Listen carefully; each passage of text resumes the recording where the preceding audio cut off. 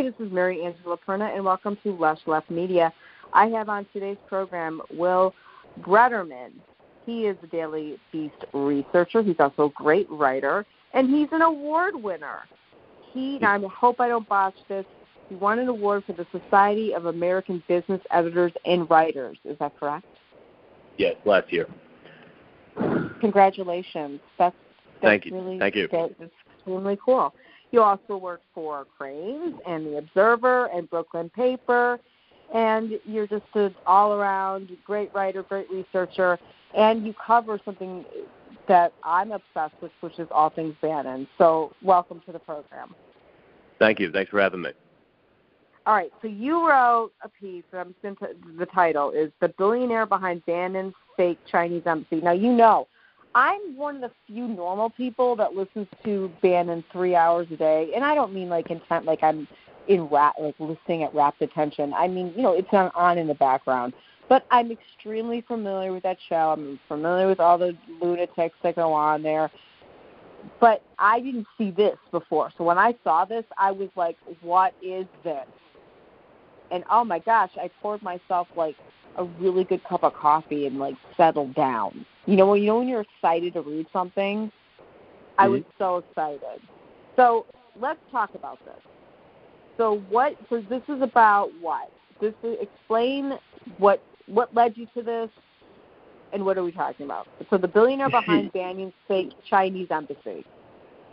So what I noticed was effectively after news broke and we broke it, my colleagues at the Daily Beast, that there was funding for the new sort of conservative Twitter alternative Getter emanating right. from. Say again.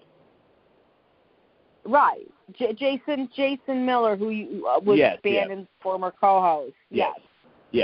So that there was money coming from that from the foundations of Miles Guo or Guo Wengui, whose name I'm probably not pronouncing correctly, but I took a look at his foundations. He has two entities that Bannon was involved in, the Rule of Law Society and the Rule of Law Foundation. It's a Rule of Law Society 4 and the Rule of Law Foundation 3. And these are, sort of not atypical of what you see increasingly in politics now, particularly with sort of what you would call a dark money operation, an operation that does not have to disclose its donors or does not have to fully disclose the sources of its funding.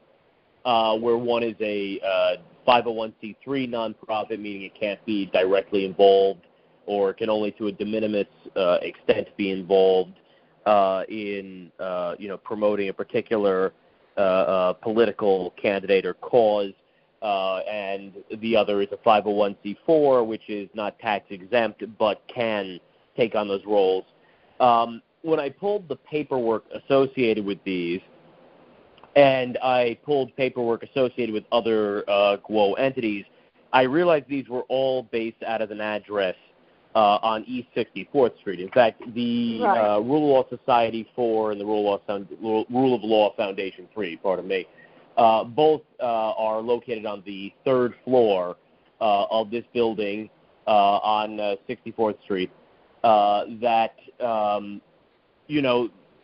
Basically, I was personally at that time unfamiliar with, but I could see from the materials that I believe the Rule of Law Society filed with the IRS and the Rule of Law Foundation, and I may occasionally get these mixed up, and I apologize if that occurs, but effectively one had filed materials in California, and one had filed materials with the IRS. And when I looked at them, like I said, both were based out of this building on East 64th Street.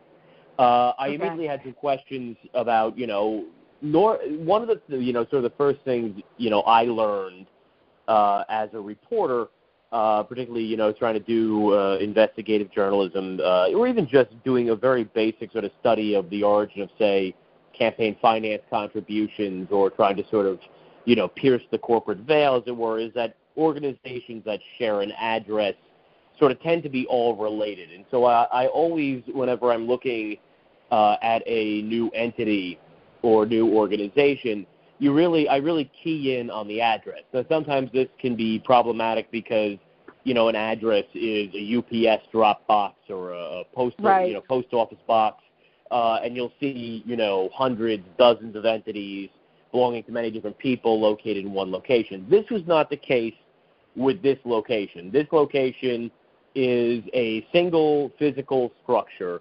And as I began looking more at what it was, it is a very sort of unusual looking building. Is this the modern one? It's the really modern looking one, right? Yes, it's a sort of, yes. In the rest of the block, if you go to this particular block. It doesn't fit in with the rest of the block at all.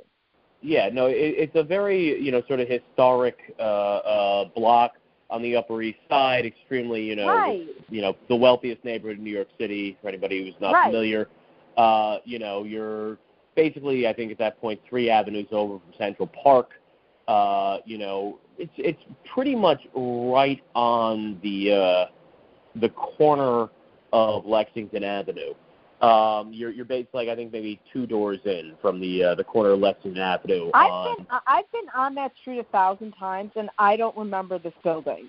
I don't. You know what I'm saying? Like, it's insane. It's a very new structure, and as I began kind of peeling back, one of the fascinating things that caught me, you might think right away, is the building, is still listed for sale, and among its sort of features is it's entirely sheathed in bulletproof glass. Is it really? Yes, the building, in fact, the entire facade, the building plans I think were submitted for it in 2015. The previous structure was demolished. This totally new structure with this imported glass, I believe originated in Germany and was heavily enameled in Spain, and then shipped over here. 6 stories worth of that material, went up in the last few years, and I believe received a certificate of occupancy, I believe in late 2018 or very early 2019. I'd have to check that again. But it had been designed by a very famous architect from Uruguay named Rafael Vignoli, who is mostly known for building, as I mentioned in my story, large public buildings. Has done a lot of work at West Point. Designed the Edward M. Kennedy Institute in Boston. I believe was involved in some federal buildings in New Jersey. Built the NYU compound in Abu Dhabi. In other words, not like single on a resident. This is a very residential block. Yes, it's a residential block. Right. And it's a primarily residential building. The code in the certificate of occupancy permits commercial activity in the first 2 floors, but the remaining 4 floors 3 through 6, are all supposed to be part of one 6-bedroom mansion that Vignoli designed. And yes, like most he does, big public works, public building projects, right. or does luxury condominium towers. He was hired for constructing this building, this residence, for an Argentine businessman named Eduardo Yernakian. And, from what I could tell, I saw articles when the building went up for sale, and the next thing I did is I checked the property records. The ownership has been consistent. I checked where the tax bill was going, and has continuously gone to an address in Greenwich, Connecticut, that also belongs to Eduardo Yernakian. So it was clear to me that Guo and Bannon had not bought this building. What it also was clear to me was that by operating, offices out of the 3rd floor, it was they were probably in violation of local building codes, and seemingly they were using then this Argentine billionaire's personal residence as their offices. The next thing I did was I just got on a train from Brooklyn and I went into the city and, to personally sort of inspect the situation, see if it was possible to talk to anybody who worked there, see if it was possible to get into the building. And when I got there, what I noticed, which you can't see and doesn't show up in the Google Maps and the Google Street View, is that this has sort of been restyled as the Himalaya Embassy. There are now, and the security seems to have been beefed up. It's a pretty sophisticated-looking and noticeable security camera located basically right in the entryway. There's sort of now this metal lettering up. This is the Himalaya Embassy, and it's flying this flag, which I did not recognize at the moment, but later realized was for the new federal state of China. And I stopped a woman who was, trying to get into the building, and she told me she worked for the Rule of Law Society. And, before I could really go any further, a security guard, she was trying to buzz into the building, and a security guard came out and sort of asked me who I was and what I was doing. I left my contact information. I realized, I kind of, after he and I, exchanged information, I realized there was another pair of individuals who had, kind of seemed to be, both were wearing earpieces, and so we're sort of patrolling the sort of area in front of the building. Subsequent to that, I wound up kind of doing a bit of a stakeout. I got into the building across the street, and was like looking at, just to get a sense of, what the use of the structure was. And so I'm, in the building across the street, and I can see starts to rain that particular day. There was a pretty severe rainstorm. The lights go on, and I can sort of see, there's these conference rooms set up on the third and fifth floors, which if I had already told the floor, like it's not being used for residential. I could have. What I can see is that those rooms that I was looking into, where there were people sitting and working around conference tables, are in the floor plan supposed to be bedrooms. Now right. There was a court case that. No, wait. Can I ask you a quick question? Did you go on to REBNY, the real estate board in New York, and and look? You can usually see if something had been for sale. You can see whoever the agent was. There'll always be. You can see inside what the building is. Yeah, I did take a look at a couple of tour videos on the REBNY site, but it was listed with Compass, which is another brokerage. Who I eventually ended up speaking to somebody there. But right. I did see the tour videos, and they all seem to be, again, advertising the building as for sale. Now, when I eventually called the agent, who was also an Argentine woman, regarding, the situation there, she basically told me that the building, even though it was listed for sale, had been rented almost immediately as it went on the market, and there had been no effort to sell it in 3 years. So, wow. and there had been, this is in the article, that, there actually had been, I linked it in the article to, a number of New York real estate publications that, were writing about, Eduardo Yernakian putting up his, bulletproof mansion for sale. But the building had really never been actively for sale. It was rented out almost immediately. And has now been converted into the the bulletproof embassy of this new federal state of China that Bannon and Guo declared together. The way you put that, that's so weird. Like this bulletproof glass, like. It's a very. There's a lot of questions that kind of need to be. So many questions. I think I'm gonna. You know what? I swear to God, I think I might have to do some stakeouts myself because I'm so obsessed with Bannon that I know. Because by the way, I watch that stupid show, and it's not like he has a podcast one, but it's usually, as I was telling you off air, it's on Real American Voice, which is you go on the website and you see him in the embassy in the Breitbart embassy in D.C. But lately, he's been with no explanations. Remember I told you he never explains things? No explanations. He's been. Now I thought he was in the city in New York for like the Rudy thing, right? Because Rudy goes on there all. He's really good. Rudy's always on Bannon show. So I thought he was there for, like, Rudy's thing, But now that it must have been that building because it's looking like you could see from like the windows like in the back, and it looked like that what that street would be. Like, I'll have to take a look for that. I'll show you. I think I even have because I tape the show like just to have because I don't know if the show's ever going to get taken off the air. You know what I mean?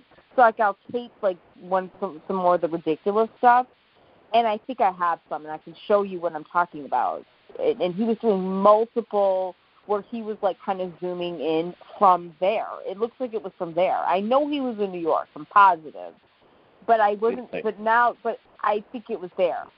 What I think for sure is that there was a court case in which Guo was sued, and he countersued a few, conservative operatives.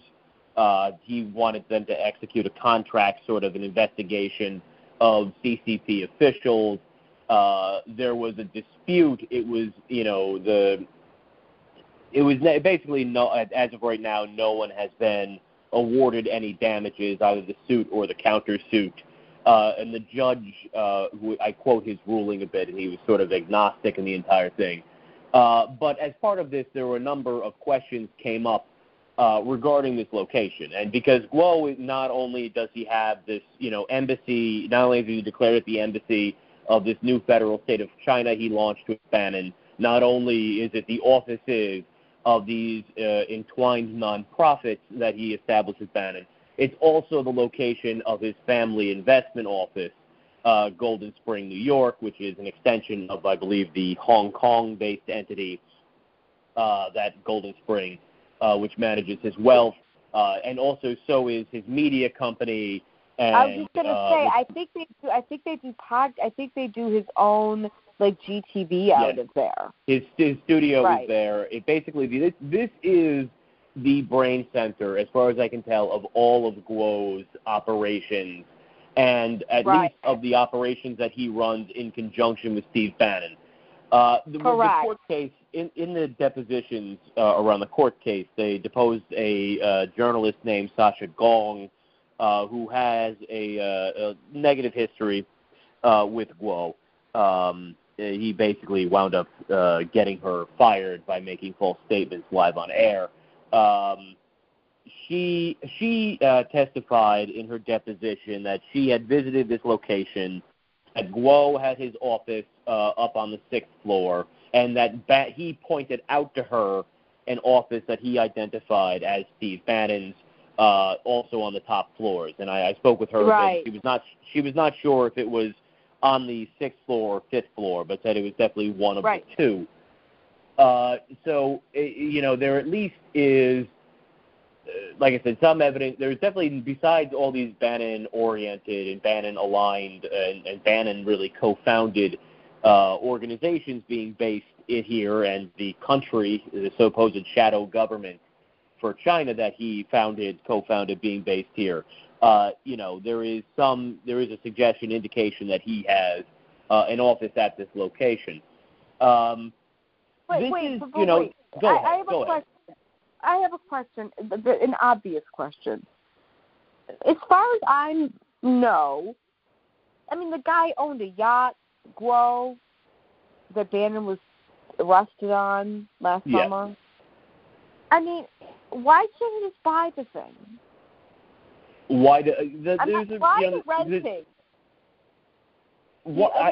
This is something I honestly cannot say, and I don't know if anybody, or I don't know who is not, anyone who is not handling money on behalf of Guo and Guo himself, and perhaps a small circle of other people, can say what Guo's financial situation is. Bear in mind, Guo has claimed publicly, and his attorneys have claimed publicly, that he does not own the Soraka Media Company, which runs GTV and the various sorted networks that he broadcasts out of this location, even though these companies literally have trademarked his name. You can look up in the U.S. trademark database. His name has been trademarked by these media companies that he's running out of there that his lawyers will tell you he has no stake in,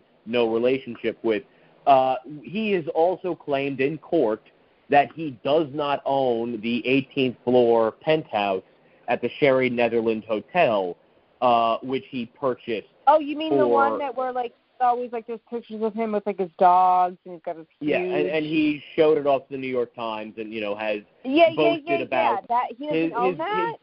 His lawyers again claim he doesn't own that. There is there is a lot of mystery about Guo and a lot of mystery about the sources and his access to resources, and about his motivations and intentions.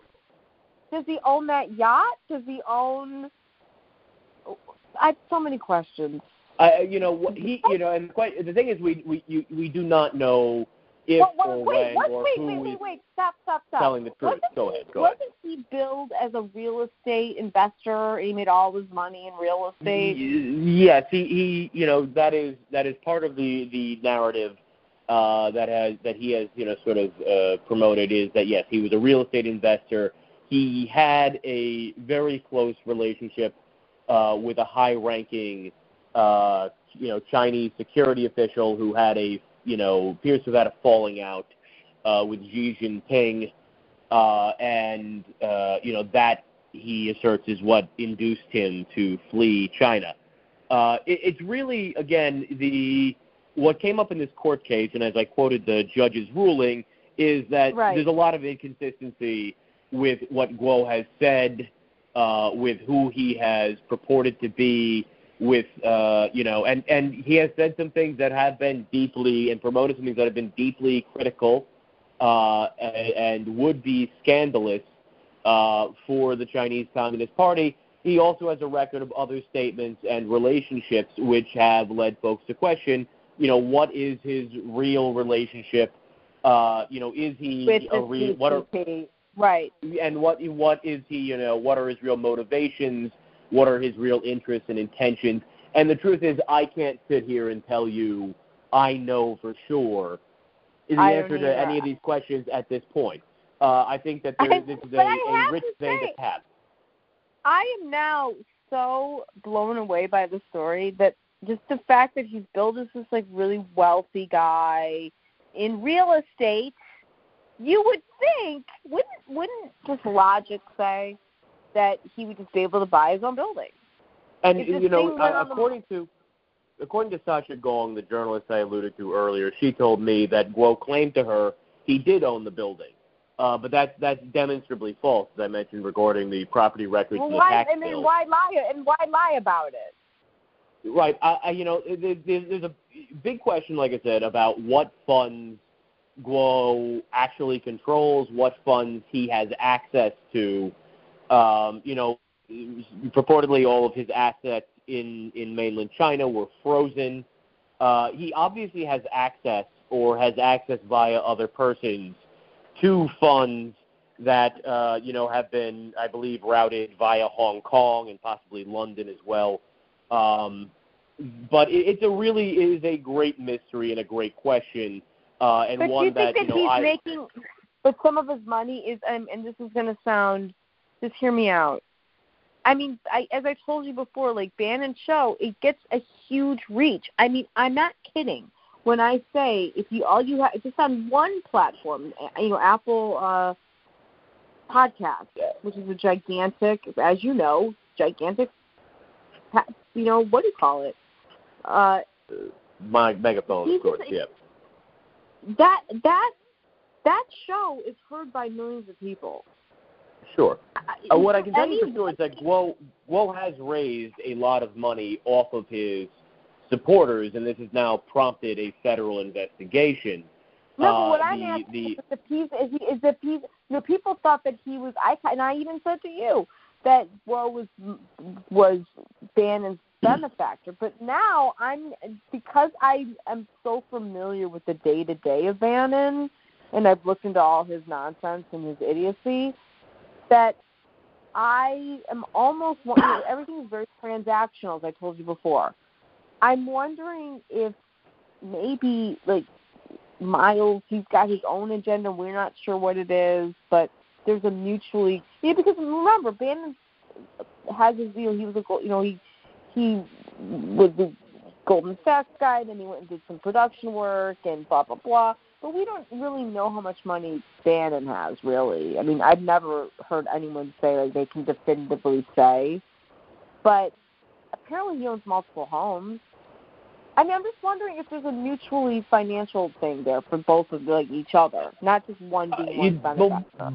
Bannon, I did file a official disclosure when he was in the White House, and I think he actually had some trouble because he misreported debt that he had. And the answer is I don't know. At this point, we don't know. What I do know is that Guo does not own this building that he has converted into his, like, embassy and sort of brain center. And it's really unclear. And it's also not the first time Bannon has found himself or has wound up in a situation like this.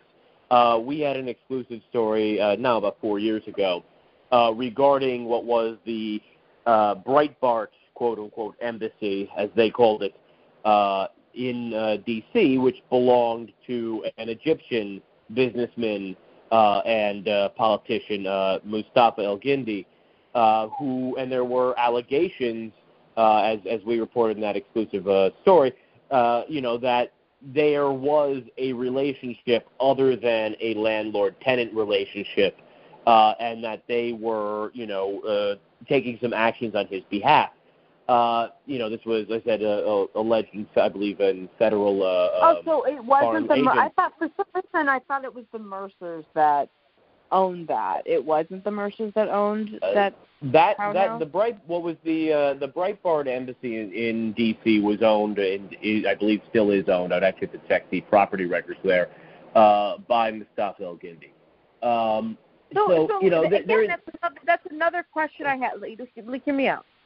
It would seem if you're going to do a fascist podcast, you're going to do this crazy thing with this embassy you're talking about, this shadow government, I guess, embassy thing on the Upper East Side.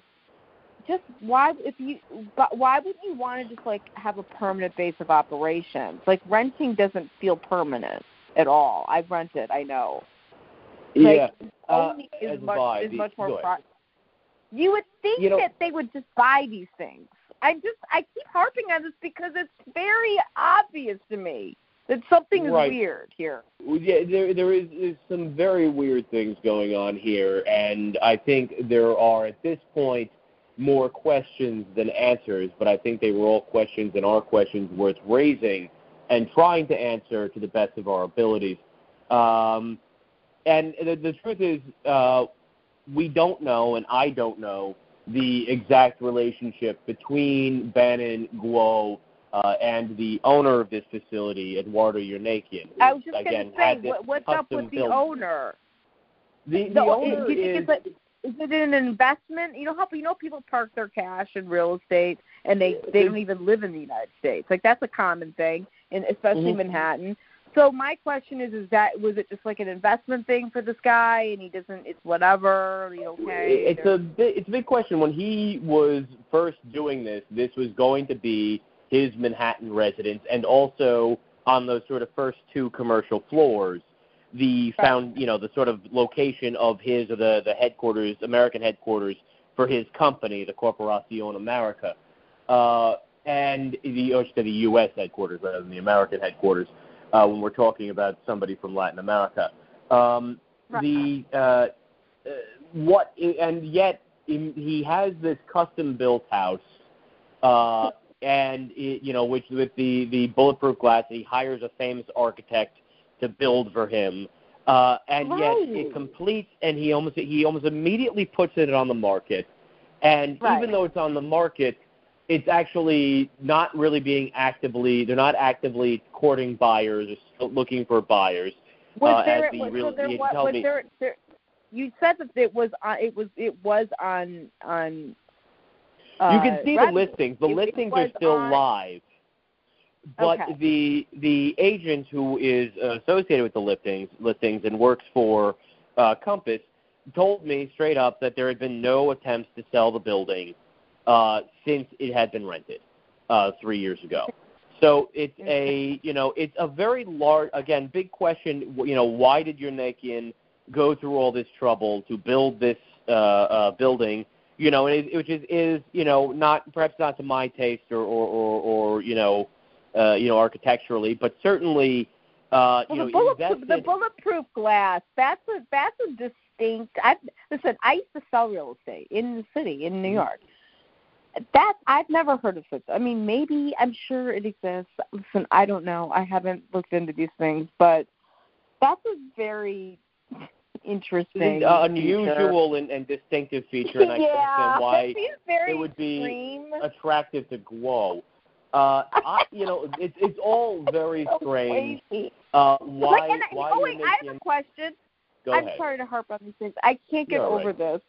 All right, so I wonder if that bulletproof glass was put on after, but no, you can't. I mean, you that was a quintessential that was a design feature of the, and that was yes, and that's been the case from the outset. That is so. Yeah, there's a good question.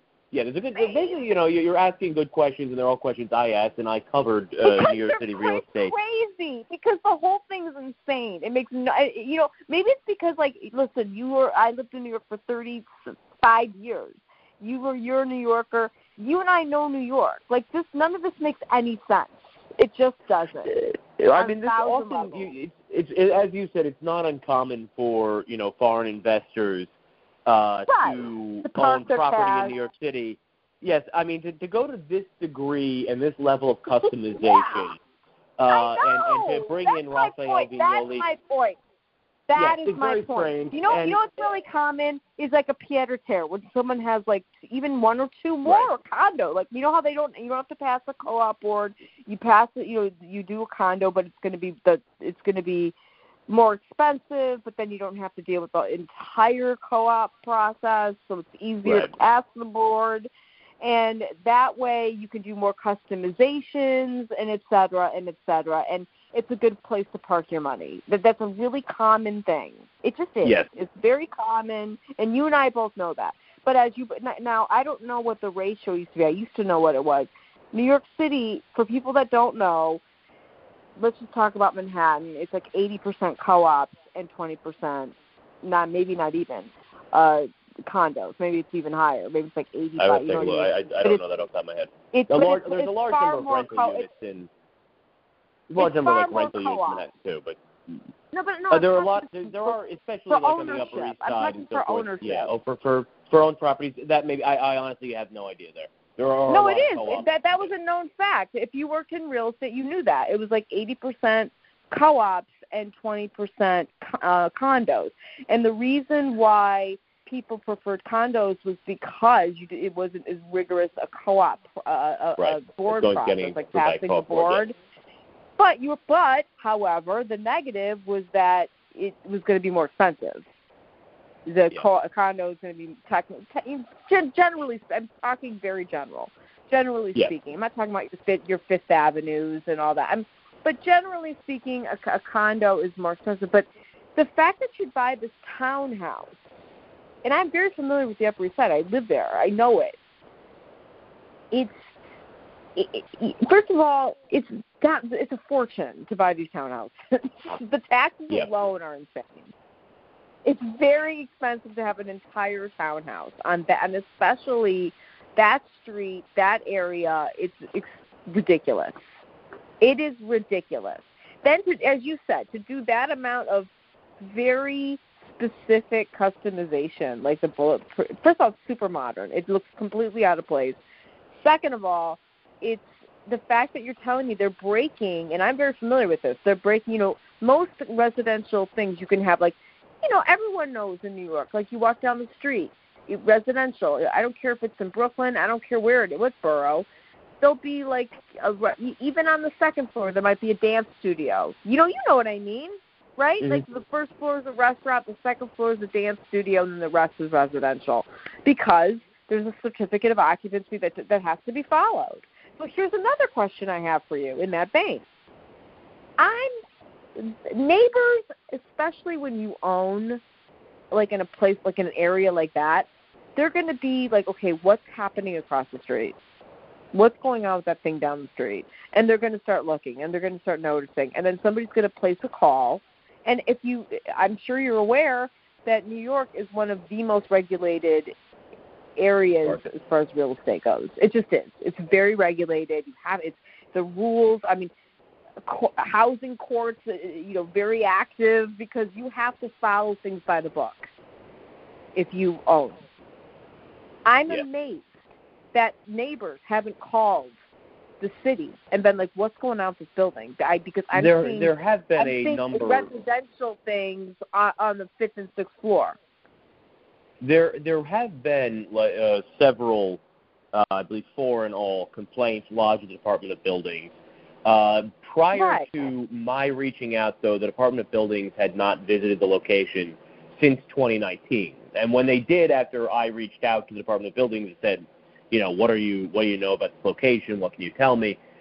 They deployed inspectors twice, and both times, if you just literally go to the Department of Buildings website and look up the report for this property, they were prevented from entering by the security staff. So that's that? Like that, okay, you don't know, all right. Like, honestly, there will be probably, I believe, a follow, after, I believe, I have to actually look at this again, what the process is once you have had 2 unsuccessful visits. I think this is going to be things like to watch is what sort of enforcement action comes next, especially now that there has been some news coverage of it. So that's something to watch. And frankly, I'm watching to see what Yernakian does, because I think I honestly, I am so intrigued by this now, just because I worked in real estate, I lived in New York forever.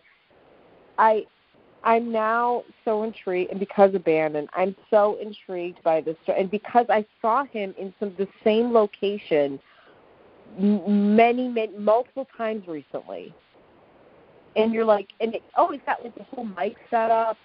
Because now there's been a few times where he's clearly been like in hotel rooms, not in New York. Like he's obviously somewhere else you can tell, he's doing some whatever. And you could tell it's a hotel room. But this is like different. And I noticed it. I noticed he's got like his full normal mic set up. It's clearly like it's not the normal. It feels like an office that he has up there. That's what it felt like to me. And that is, as I said, according to Sasha Gong, is the arrangement that he has there, or at least the arrangement that Guo told her that he has there. And as I said, of course, you just have now multiple entities that he's affiliated with and co-founded based out of this location.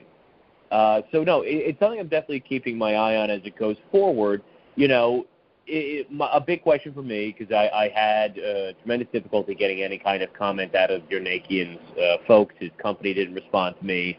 I spoke to an assistant for him who confirmed he owned the building, but, wouldn't really say anything else, said he couldn't say anything else, what is Yernakian aware of what's going on there? Is he aware? That's my thing. I want to know. Because any violations that occur at this location, would be on him as the owner. Yes. Of course. So I'm very curious to watch and see what happens next, and I think that will be revelatory. If and when anything occurs, and if nothing occurs, I think that also, is what might speak volumes. This is a story that is in many ways I think still ongoing, and is a story that's gonna be I'll be revisiting in the weeks ahead here. I think I'm gonna do it for free, because I'm gonna now just load up on my Easy Pass, which I haven't used in forever because of COVID. But I'm willing to go. I hate the GW, but I'm willing to like schlep on over now that I'm in Jersey. And I don't care. I'll case it with you. We can take ships. I have to know what's happening here. I'm the type of person, like, once something is bothering me, like, I got to know. I have to, like, I will case it. I'll sit there in ships. Like, I'll buy you coffee. Whatever. It has to be done. something. And I want to know, like, what are the neighbors? I know those areas. People wouldn't be cool with that. I mean, I spoke to a few folks who work nearby for my story, and the quote is like, and they did say that, this is a strange situation. There are sort of these odd convoys where all these cars with the right. That rolling up at the building. That there's yes. Just security outside all the time. One person reported seeing a person who wore clothing that matched Guo's clothing. Guo has a very sort of distinctive wardrobe. Entering the facility. So, this is definitely raising questions among folks in the block. Now, the building right immediately next door, actually, I went into as well, and it seems to be under construction. It wasn't clear to me if anybody was living there. I spoke very briefly with a contractor inside.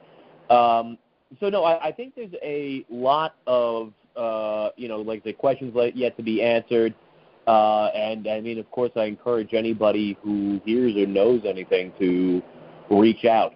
Yernakian himself is a guy who, like Guo and Bannon, has made made at least one that I know of, critical statement about China. He did an interview with Bloomberg News in 2019, basically said Argentina should pursue a relationship with the United States, not with China.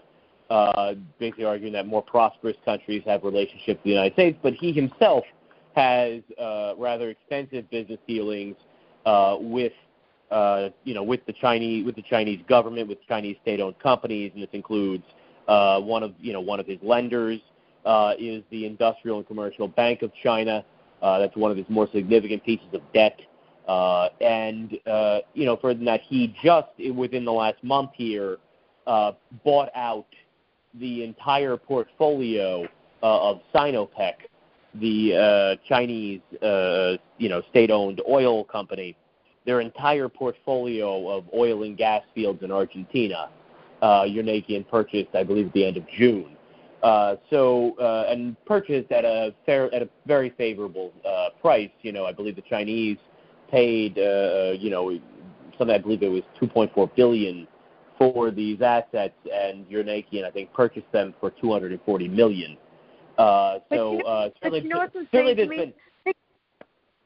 Think about this. You own a brownstone, and this is all. Usually, a lot of them are single family. It's not, especially that area. So it's not like they're divvied up into apartments. So just typical taxes for something like that would be like $60,000.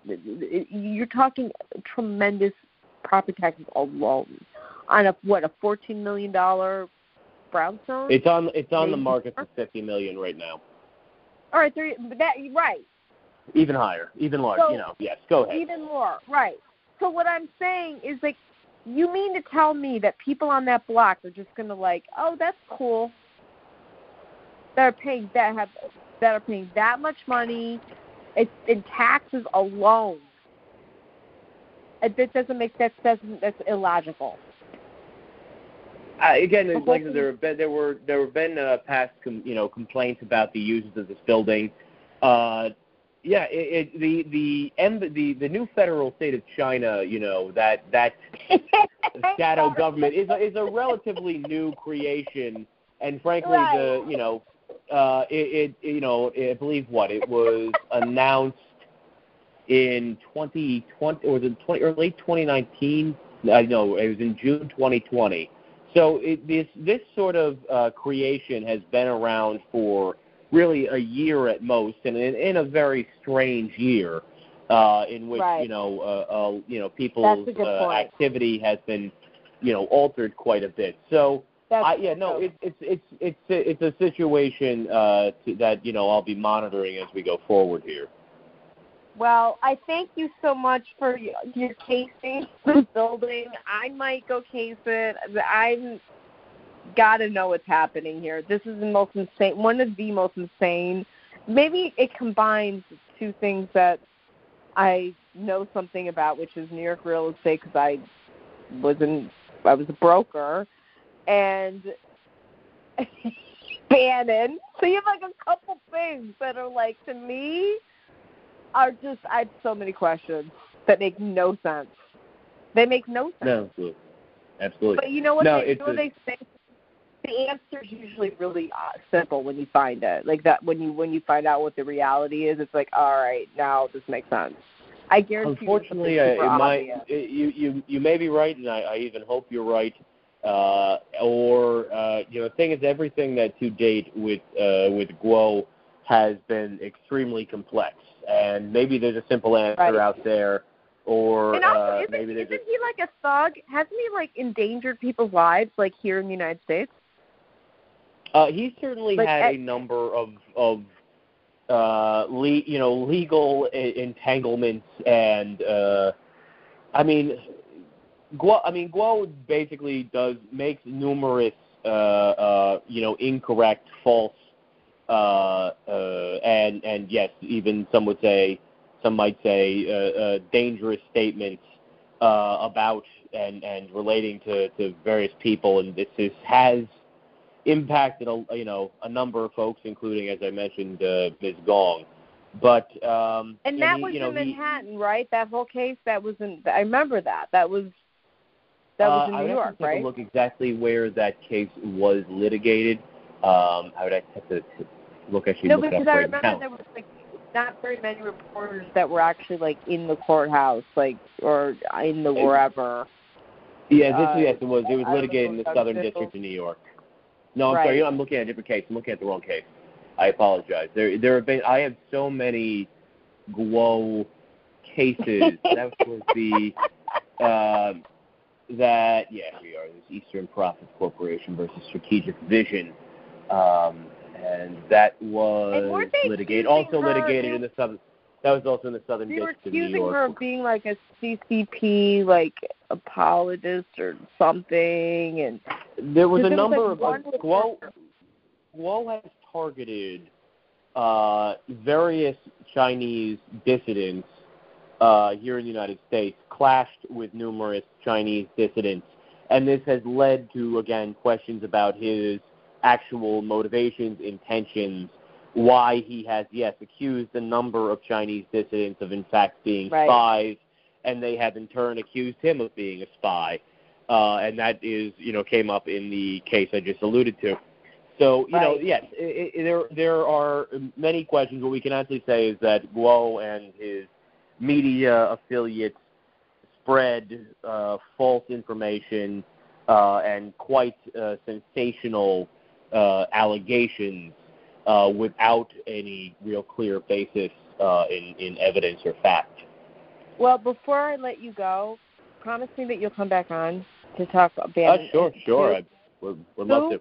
Also, I will be thinking about this for days, that Miles Guo, who's billed as this wealthy real estate mogul, basically.